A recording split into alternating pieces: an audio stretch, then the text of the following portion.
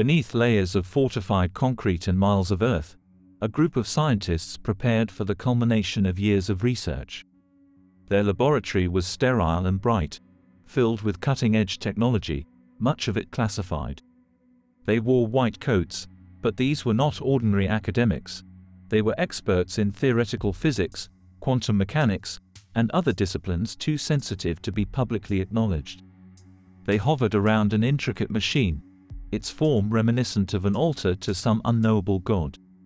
It consisted of a lattice of high-density capacitors, graviton emitters, and quantum processors, all built to manipulate the fabric of space-time.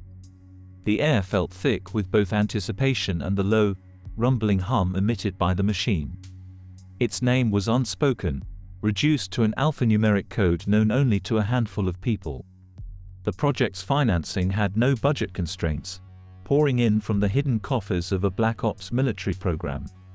As a result, the scientists had been able to focus solely on the practical challenges, bypassing the pesky ethical questions that often plagued such endeavors. Their goal was the stuff of science fiction, creating a stable wormhole for instantaneous travel. After triple-checking their configurations, ensuring every node and emitter was set to the precise calibrations, they left the immediate vicinity of the machine. Moving into a separate control room, they were now encased by walls of reinforced glass and composite materials designed to withstand intense pressures and temperatures. With a synchronized key turn and the pressing of several buttons, the machine roared to life. Lights dimmed as power was rerouted, and an eerie glow emanated from the device. For a moment, triumph filled the room. A swirling vortex of light and dark matter formed, the edges clear and stable. Success seemed within their grasp. But then, anomalies sprouted in the equations streaming down the monitors. The vortex within the machine twisted in a way that none of their models had predicted. It pulsed erratically, fluctuating in a chaotic dance of light and shadow.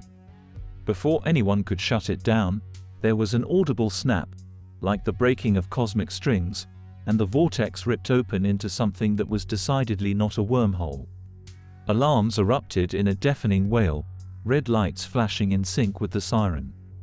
The entire facility shook, as if angered by the affront to natural law. Automated protocols activated, sealing blast doors and initiating emergency containment measures. In the control room, eyes met in a mutual realization that they had torn a hole not just in space, but possibly in the very fabric of reality. And then, they waited for the readings to make sense, for the alarms to cease, and for whatever lay on the other side of that tear to reveal itself. The moment the alarm sirens erupted, the military aspect of the facility sprang into action. The base's lockdown protocols were far more than a mere safety precaution. They were an engineered system designed to contain catastrophes of an inconceivable scale. Giant slabs of titanium doors slammed shut, sealing off the laboratory from the rest of the complex. Hallways filled with a mist of nanomaterials aimed at neutralizing airborne pathogens or chemical agents. In armories, situated strategically throughout the facility, soldiers suited up in combat gear designed for situations not covered in basic training or any training.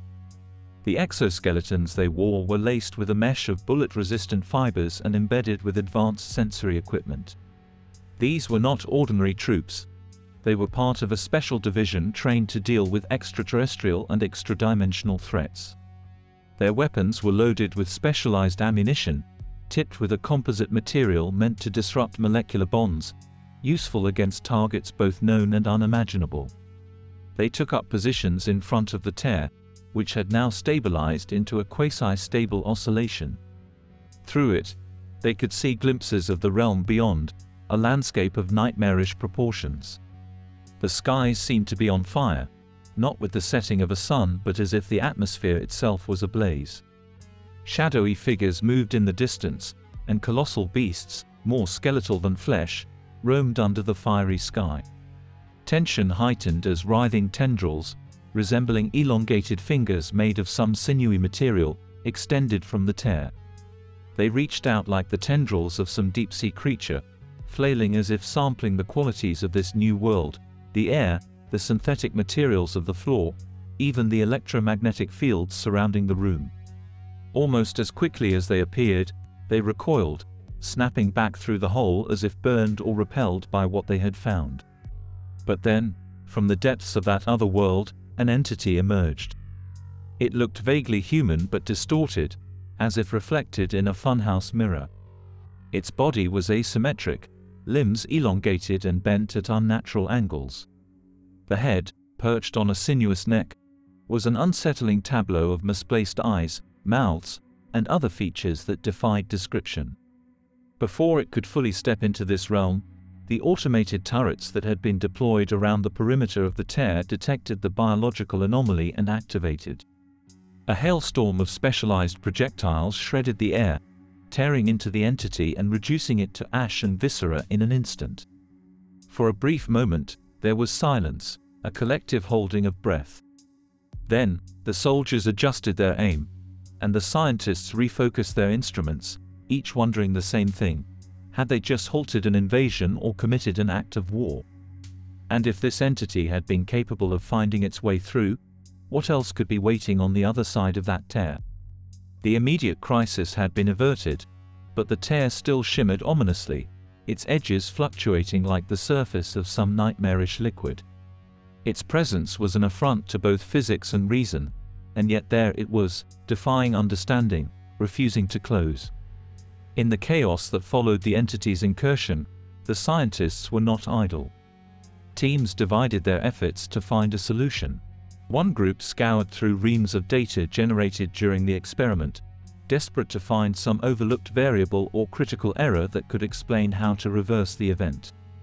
Another faction threw themselves into the theoretical underpinnings, perusing ancient texts that delved into speculative physics, cosmic topology, and even alchemy. These manuscripts, filled with arcane symbols and cryptic equations, had been dismissed by mainstream science but were considered valuable in a facility that regularly dabbled in the inexplicable. Parallel to the scientific hustle was the grim pragmatism of the military personnel. Contingency plans were assessed and reassessed. Among these, the most drastic was the option to detonate the facility. Buried deep underground, engineered with multiple fail-safes, the base was designed to contain even a nuclear explosion, ensuring that the devastation would be limited to the interior. This was the ultimate last resort, intended to prevent the unimaginable from breaching into the wider world. Yet, even this extreme measure was fraught with uncertainty. The high-level military commanders, always more cautious than their reputation suggested, hesitated. What if the nuclear detonation acted like a catalyst, enlarging the tear or making it permanent? The ramifications could be apocalyptic, transforming what was currently a localized anomaly into a global, or even universal, catastrophe. Each minute that ticked by was a minute in which something else, something potentially worse, could come through the tear. The pressure was immense. In the control rooms, fingers hovered over buttons, eyes darted between screens, and calculations were run and rerun, each one hoping to provide an alternative solution. It became increasingly clear that the tear was neither a simple physical phenomenon nor an issue that brute force could resolve. It was an enigma that existed at the intersection of science and existential dread, a problem for which there was no playbook. And while both scientists and soldiers readied themselves for another encounter, the tear seemed to pulse, almost as if it were breathing, awaiting the next move in this deadly interdimensional chess game. The uneasy quiet that followed the elimination of the first entity was shattered when new forms began to emerge from the tear. The soldiers, on high alert since the initial breach, responded with disciplined force. But they noticed something troubling. Each subsequent entity seemed to possess a higher degree of intelligence and cunning than the last. The first newcomers had approached haphazardly, almost stumbling through the tear as if by accident. The next set displayed a rudimentary understanding of tactics. They moved in a zigzag pattern, attempting to evade the automated gunfire. And as each wave was repelled, the next would adapt, showing evidence of learning or perhaps communication between attempts. The unsettling notion that these incursions were probing tests began to take root among the personnel, both military and scientific. Compounding the situation, surveillance cameras placed around the tear, which had been enhanced to peer briefly into the other dimension, revealed unnerving images. Beyond the fluctuating boundary of the tear, vast numbers of entities were gathering. The view was intermittent and distorted, like a signal struggling to come through, but what could be seen was enough to elevate concern to palpable dread. Among the teeming hordes were figures that seemed to stand apart, directing the others in some inscrutable way. These figures were more humanoid, less grotesque, but their intent was no less ominous for it. While the military dealt with the increasingly organized attempts to breach the tear, the scientists faced their own set of escalating challenges. Each incursion appeared to exert a strain on the tear, causing fluctuations that made it less stable but also, paradoxically, more resilient to attempts to close it. Theoretical models began to break down, defying prediction. Faced with an enemy that was both relentless and adaptive, the soldiers were ordered to change tactics. Automated turrets were reprogrammed for variable firing patterns, and soldiers with specialized weapons took positions to act as a second line of defense. The importance of preventing any entity from crossing over was reiterated, not just as a matter of immediate security, but as a last stand against an ever-growing unknown.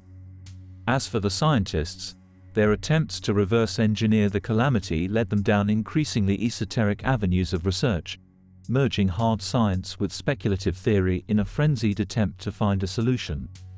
Yet, despite the urgency and the unparalleled minds at work, answers remained elusive.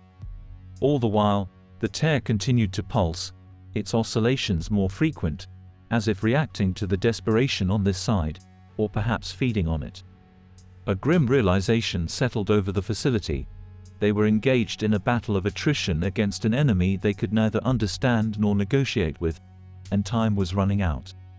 Amidst the mounting tension, even the most seasoned soldiers felt an undercurrent of dread that their training could not dispel. The armor they wore and the advanced weaponry they wielded had always given them a sense of invincibility, a confidence that they were the apex predators in any engagement. But that was beginning to change. The beings from the tear were evolving in their approach. Initially, their attacks had been straightforward and easily repelled. Now, they had moved from brute force to more calculated tactics.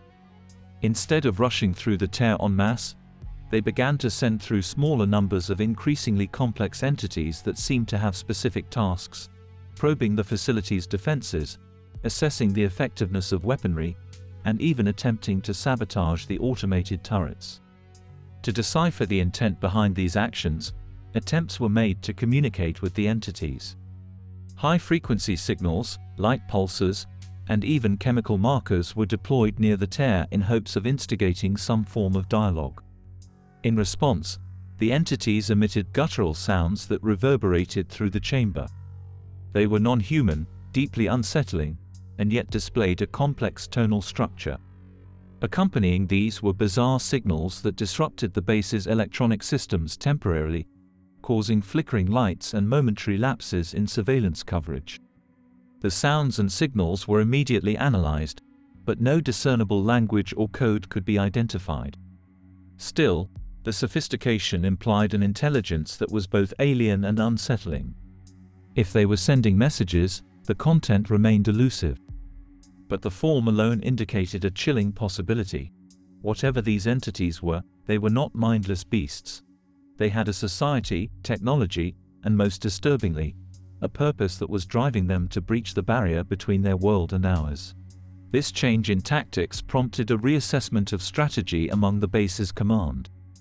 New defense measures were put into place, focusing not just on physical barriers but also electronic countermeasures to thwart the entity's increasingly complex methods of probing and interference.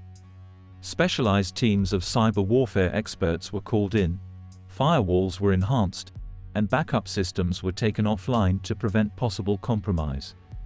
While the soldiers fortified their defenses and the scientists delved into increasingly speculative realms of theory to find a solution, both groups understood a sobering reality.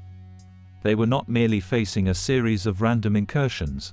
They were up against an adversary that was learning, adapting, and preparing for something far more organized than isolated attacks.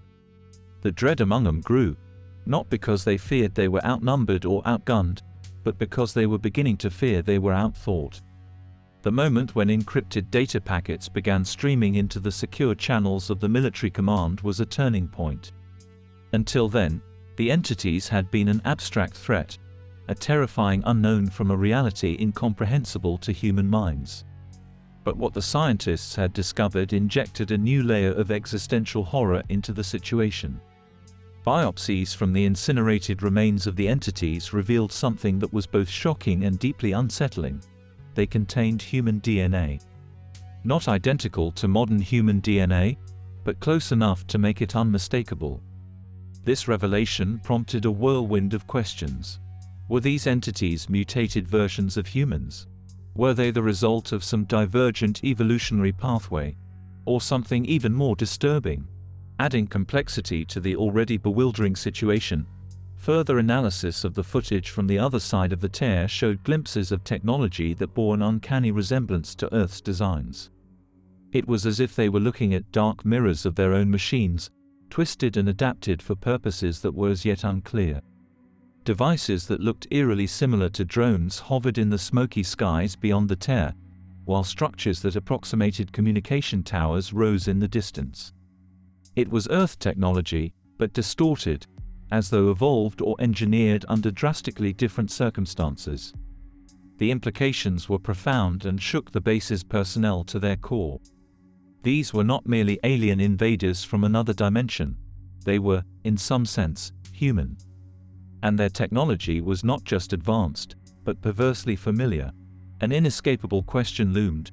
What calamity had befallen them to transform their world into a living nightmare, and what did it mean for the personnel tasked with preventing them from entering this world?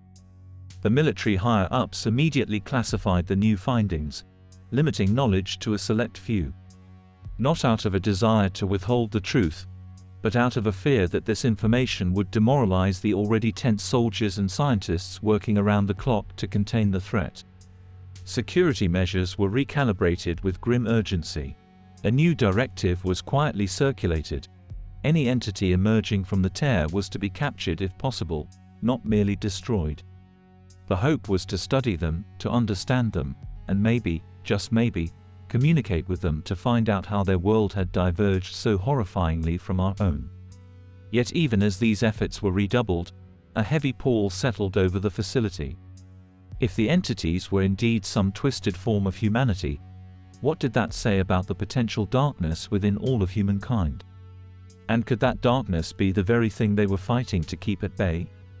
Outside the subterranean complex, the world seemed almost normal. Nature was indifferent to the potential apocalypse brewing beneath the soil. But upon closer inspection, one would notice an increased military presence that was anything but routine. Special forces teams, highly trained and heavily armed, patrolled a newly established perimeter around the underground facility. They wore advanced combat gear, a blend of Kevlar and reactive materials, each carrying specialized weaponry designed for rapid engagement with unknown threats. Unmarked military vehicles circulated around the area, satellite dishes aimed skyward, establishing a communication network that was isolated from all civilian channels. Covertly, air traffic in the region had been rerouted, with a no-fly zone established under the guise of military exercises. The alert level had been raised nationwide, all under the veil of a non-specific threat, to avoid inciting public panic. It was the sort of mobilization that one might expect in the event of an impending war, only this time the adversary was unlike anything human civilization had ever faced. From orbit, an array of satellites had been redirected to focus on the area around the facility. Equipped with sensors that ranged from optical to thermal to exotic spectrometers designed to detect anomalies in the fabric of space-time itself, they waited like cosmic sentinels for signs of an emerging nightmare. For now, their feeds showed nothing amiss, but their operators knew that could change in an instant. Deep within the underground corridors and chambers, where scientists and soldiers alike continued their desperate efforts to understand and contain the breach, the establishment of this external perimeter was both a comfort and a new source of dread. On one hand, it was reassuring to know that there was another line of defense, a safety net in case their efforts failed. On the other hand, the very need for such extreme measures was a grim reminder of just how much was at stake. And so the tension built, a taut string stretched to its limit, vibrating with the urgency of the situation. Above ground, Special Forces soldiers patrolled, their eyes scanning for abnormalities, their fingers resting lightly on triggers. Below ground, scientists pored over data, their brows furrowed in concentration, their minds racing through variables and calculations. And in between, in that narrow, shuddering gap torn into the fabric of reality, something was getting ready to emerge. What it would be, and what it would mean for both worlds, hung in the air like a question that no one dared to answer. In the depths of the underground facility, lit only by the cold glow of monitors and the occasional flicker of overhead lights, a breakthrough occurred. Cryptographers and language experts, who had been working around the clock, finally succeeded in translating some of the garbled communications emanating from the entities. The methods they used were a blend of machine learning algorithms trained on a host of human languages, pattern recognition software, and even some speculative quantum calculations to account for the different physical laws that might govern the other dimension. What they found was far from complete, yet what was decipherable sent chills down their spines. Among the chaotic signals and incomprehensible noises were fragments of messages that read like appeals for asylum, urgent calls for retreat, and directions for tactical engagements. But the phrase that resonated most strongly, appearing repeatedly throughout the decrypted communications, referred to Earth as Eden. This was a paradigm shift in how the facility's staff perceived the situation. Until this point, the entities had been viewed as invaders, mysterious and threatening beings from another reality. But the decrypted messages added layers of complexity and tragedy to that perception. Was it possible that these beings, these distorted versions of humanity, were not conquerors but refugees? Were they fleeing some unspeakable horror in their own dimension, so terrible that even a militarized, high-security facility on Earth seemed like an Eden in comparison? This new perspective brought little comfort. If Earth was an Eden to them, what did that make the facility's staff? Guardians of paradise? Or jailers slamming the door on desperate escapees? The ethical implications were murky, clouding the clarity of their original mission. And the military commanders had to confront a dire question. Could they, in good conscience, authorize the annihilation of beings that might be seeking sanctuary? But while the decrypted messages humanized the entities, they also intensified the urgency of the situation. If Earth was considered an Eden, then it wasn't just a tactical prize for these beings, but a highly desirable sanctuary. This revelation made it painfully clear that the urgency to close the breach had escalated exponentially. Whether refugee or invader, the entities were focused on crossing over, and each moment the tear remained open increased the likelihood of an incursion that could not be contained. So the work continued with renewed fervor. Plans to capture and study one of the entities were fast-tracked. Theoretical physicists explored increasingly outlandish scenarios to close the tear. Soldiers above and below ground tightened their grip on their weapons, their eyes on the perimeter or fixed on the monitors displaying the dark, writhing landscape on the other side. Amidst the complexities, one thing became crystalline in its simplicity: the breach had to be closed. But as to how, or what ethical cost would come with each action, uncertainty reigned. Tension within the underground facility reached a fever pitch when surveillance feeds revealed new, horrifying developments. The entities had begun assembling siege-like machinery near the tear, grotesque counterparts of medieval trebuchets and catapults, fashioned from materials unidentifiable but clearly engineered for destruction. With terrifying coordination, these machines launched incendiary material through the tear into the base. Upon impact, the material began to eat away at both the titanium barriers and the very walls of the facility, as though the laws of chemistry were being rewritten in real time. Soldiers in advanced combat suits retaliated with every available weapon in their arsenal. High-caliber bullets, lasers, and even experimental ordnance were deployed, targeting the twisted siege equipment in the other dimension. Despite the disorienting effects of firing through a dimensional rift, they succeeded in destroying several of the machines. However, this victory came at a cost. The structure surrounding the tear was becoming increasingly unstable, and the rate of incursions began to rise. Engineers assessed the structural integrity of the facility around the breach, and their conclusions were dire. If the erosion continued at its current rate, a catastrophic collapse was inevitable. The tear would widen uncontrollably, allowing an untold number of entities to flood into this world. Amid this chaos, military commanders had to make hard choices. Deploying more troops and strengthening the perimeter above ground seemed like an obvious move, but every soldier sent to the surface was one less to guard the tear underground. They were running out of options and time. The most drastic measure, a plan involving the detonation of an experimental device designed to collapse the tear, was taken off the shelf and put on the table. Yet, its use was a gamble of the highest order. If it failed to close the tear and instead destabilized it further, it could mean an end not just for the facility, but for the world as they knew it. As the entity's siege machinery continued its relentless assault, the facility's defenses strained under the pressure. Emergency repairs were carried out to reinforce the eroding walls, but it was a stopgap measure at best. Below ground, scientists frantically worked on recalibrating the machine that had caused this catastrophe, hoping to reverse the event and close the tear. The data from their previous efforts, combined with the unsettling translations of the entity's communications, led them to a theoretical but untested solution. As soldiers repelled yet another wave of incendiary assaults, a high-stakes debate raged among the commanders and scientists. They had reached a tipping point. Something extraordinary and final had to be done. But what that would be, no one was certain. The moral weight of the situation began to manifest among the ranks of the soldiers. The whispers started quietly at first, circulating among small groups during rare moments of respite. The findings about the entities containing human DNA, coupled with the decrypted communications referring to Earth as an Eden, had seeped into the collective consciousness of the military personnel. Doubts, once gnawing quietly in the recesses of their minds, became more pronounced. Ethical questions that had no easy answers infected their thoughts.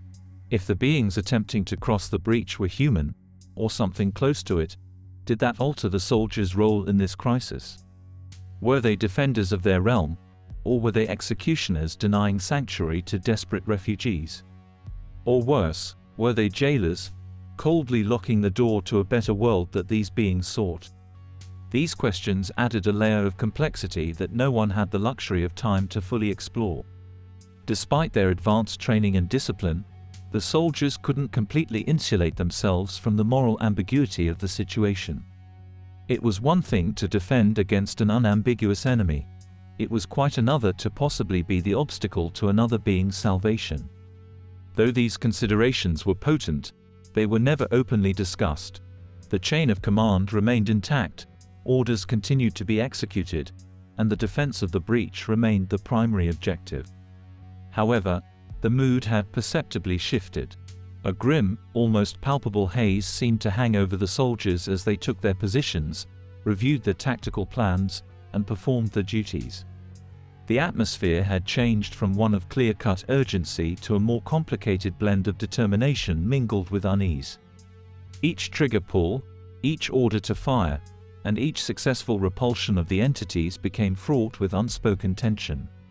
The soldiers executed their duties with the same precision as before, but now there was an invisible burden that each carried. The stakes remained apocalyptically high, but now they were complicated by the shades of moral gray that colored the entire operation. As the situation escalated, and as the tear continued to widen despite their best efforts, the soldiers girded themselves for whatever was coming next.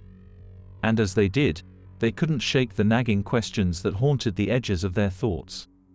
It was a new kind of warfare, one where the enemy was not just external, but also battled within the minds of those tasked with keeping the horror at bay. In the labyrinthine corridors of the facility, where soldiers patrolled and scientists huddled around their workstations, a sudden lull took everyone by surprise. The ceaseless bombardment and incursion attempts had inexplicably stopped. Surveillance equipment monitoring the other side of the tear picked up unusual activity.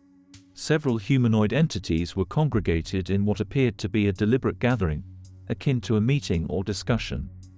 The beings seemed to be communicating with each other, their gestures and postures exuding a sense of urgency. Soon after this meeting of sorts, the previously relentless attacks ceased altogether. The siege machinery was pulled back from the vicinity of the tear, and the hordes of entities that had been amassing seemed to disperse. It was an abrupt and puzzling change in behavior that left the facility's personnel both relieved and perplexed. Hours stretched into days, and the facility remained at a heightened state of alert. Soldiers kept their fingers close to triggers, and scientists continued their frantic work to find a way to close the breach. Yet, the expected resumption of hostilities never came. The other side remained ominously quiet. This unexpected pause led to a myriad of theories and speculations. Some suggested that the entities had decided to find another way in, possibly exploiting vulnerabilities that the humans had not yet considered. Others postulated that the beings were regrouping for a more significant and coordinated assault. A more optimistic, yet equally unsettling theory was that the entities had come to a decision after their meeting, a decision about the value, or perhaps the cost, of continuing their efforts to cross into this world. It was a respite filled with tension. The quiet was almost worse than the chaos that had preceded it, a silence thick with dread and filled with the specter of unknown intentions. Every blip on a radar screen, every flicker on a surveillance feed, every irregularity in the data being collected was scrutinized for signs of impending action. The military command authorized reconnaissance missions into the area immediately surrounding the tear, prepared to meet any threat head-on but found nothing. Analytical models running on supercomputers projected probabilities and scenarios, but none could provide a definitive answer as to why the entities had stopped their aggressive advances. This puzzling calm unsettled everyone. It was a breather that allowed for repairs and recalibrations, for sure, but it also provided time for the soldiers and scientists to ponder the mounting questions and ethical dilemmas that had no easy solutions. While the silence from the other side of the tear offered a moment to catch their collective breath, it also cast a long, ambiguous shadow over the facility, deepening the complexities and the uncertainties of the crisis they faced. In a high-security command room, military leaders and top-tier scientists gathered around multiple screens displaying data feeds and surveillance footage. The atmosphere was tense as they debated the merits and risks of a potentially game-changing operation. Finally, after extensive deliberation, the decision was made to proceed with a reconnaissance mission unlike any before. A specialized drone, equipped with advanced imaging sensors, communication devices, and self-defense mechanisms, was prepped for launch. Its mission was to cross the dimensional tear and collect data from the other side. Everyone knew that this could offer invaluable insights into the nature of the entities, their capabilities, and perhaps even their intentions. But the unknown variables were staggering, and the potential risks were colossal. The drone was launched, and as it passed through the tear, the room held its collective breath. For a few agonizing seconds, data feeds flickered, raising fears that the mission had failed before it had even started. Then, stabilized images began to appear on the screens, and what they revealed was beyond anyone's worst imaginings.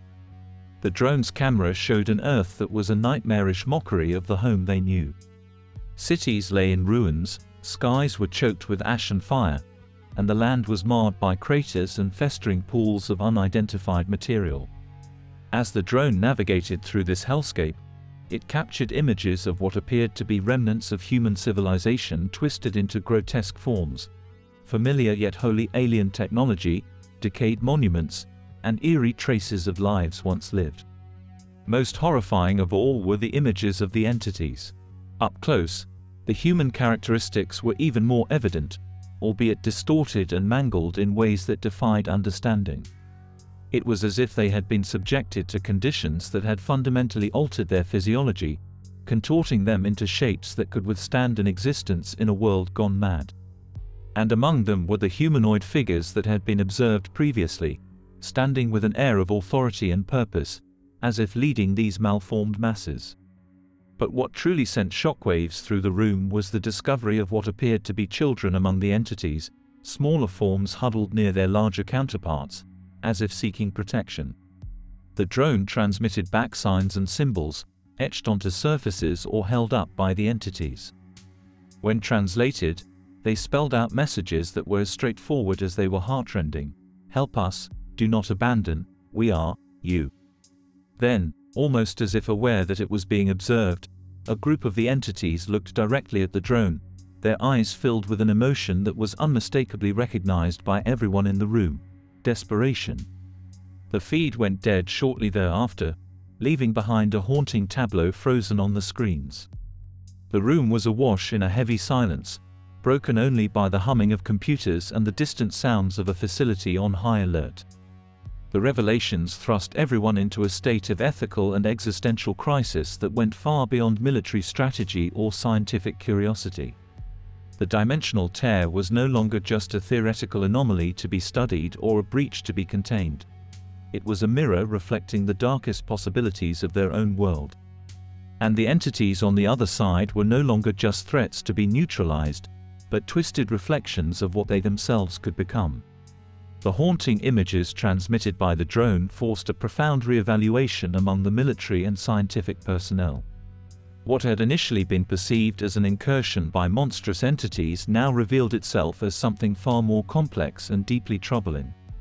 The people, because that's what they now recognized them as, on the other side of the tear were not just survivors of some unimaginable apocalypse. They were families, communities, the tattered remnants of a society struggling to exist in conditions beyond understanding. The presence of children among them struck a particularly deep chord. Those young faces, though marked by hardship and surrounded by devastation, made it impossible to dismiss the beings as mere threats or anomalies.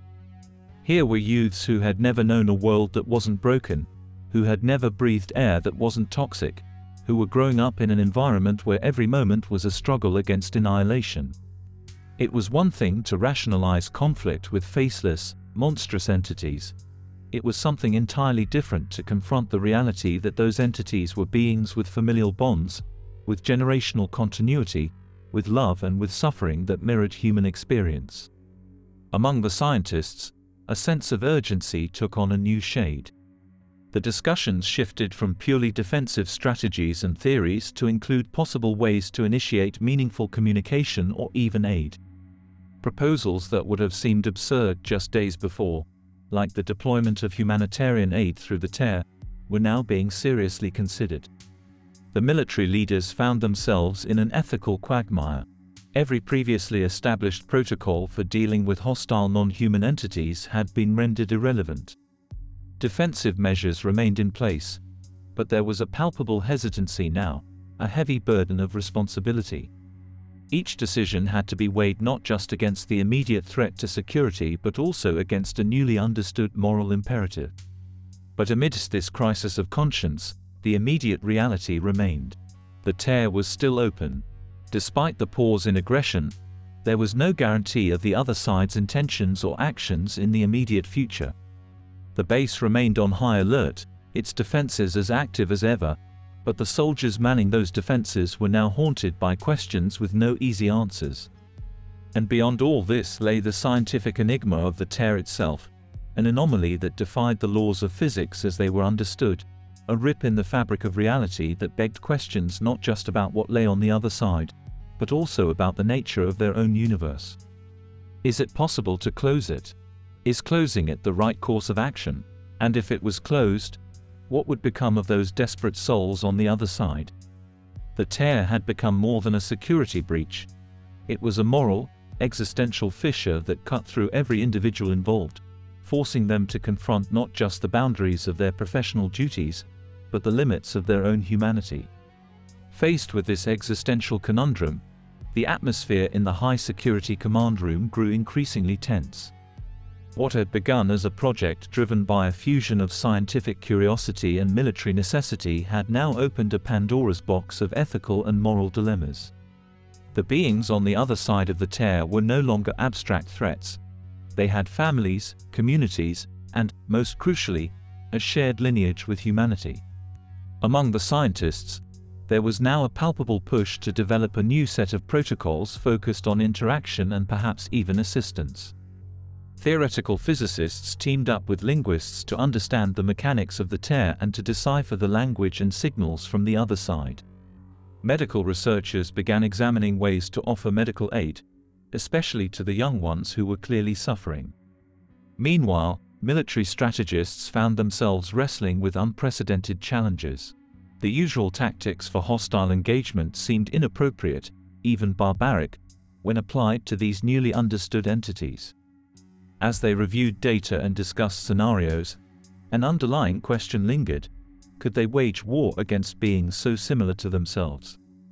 And if they did, what would that act say about their own humanity? But time was not on their side. The tear remained open, and there were no guarantees. A new layer of complexity was added when intelligence reports indicated that, despite the cessation of overt hostilities, the beings on the other side seemed to be preparing for something. The nature of the preparation was unclear, but the activity was evident. Were they gearing up for another attempt to cross over, or were they planning something else entirely? Thus, an uneasy balancing act ensued. While remaining prepared for any military eventualities, efforts were also ramped up to find non-hostile means of interaction. Small, unmanned vehicles equipped with medical supplies and basic food were sent through the tear as a gesture of goodwill. As these unmanned vehicles crossed into the other dimension, surveillance footage showed groups of entities cautiously approaching the supplies.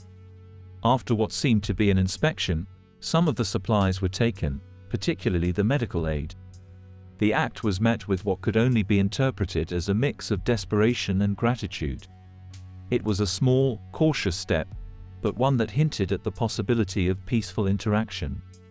Yet, the command room remained a crucible of conflicting emotions and ethical quandaries. Everyone understood that they were walking a tightrope, with the stakes being nothing less than the essence of their own humanity. It was no longer just about defending their world. It was about defining what kind of world they wanted to live in. The tear, initially a scientific anomaly to be conquered, had become a moral and existential test, challenging each individual to question the very foundations of their ethics and identity. The mood in the control room was somber as everyone watched the feed from the surveillance cameras. The faces of the entities on the other side appeared contorted, as if expressing a complex mixture of resignation, desperation, and perhaps even understanding. It was an image that nobody present would ever forget, an encapsulation of both the limitations and the responsibilities inherent to possessing technological power and ethical awareness. The scientists confirmed that the procedure had worked. The tear was now a dwindling swirl of energy, moments away from closing completely. A sigh of relief filled the room but was immediately tempered by an unspoken collective remorse. As the tear closed, cutting off visual contact, the figures on the other side raised their arms, as if saying both a farewell and an indictment. The tear vanished completely, and the room was plunged into an emotionally charged silence. Despite the success in closing the tear, a sense of incompleteness loomed over the base.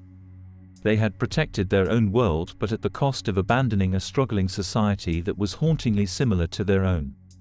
The event left a permanent scar on the collective psyche of those involved, a nagging reminder that choices, even those made under the banner of security and scientific curiosity, always had consequences that were ethical and existential in nature.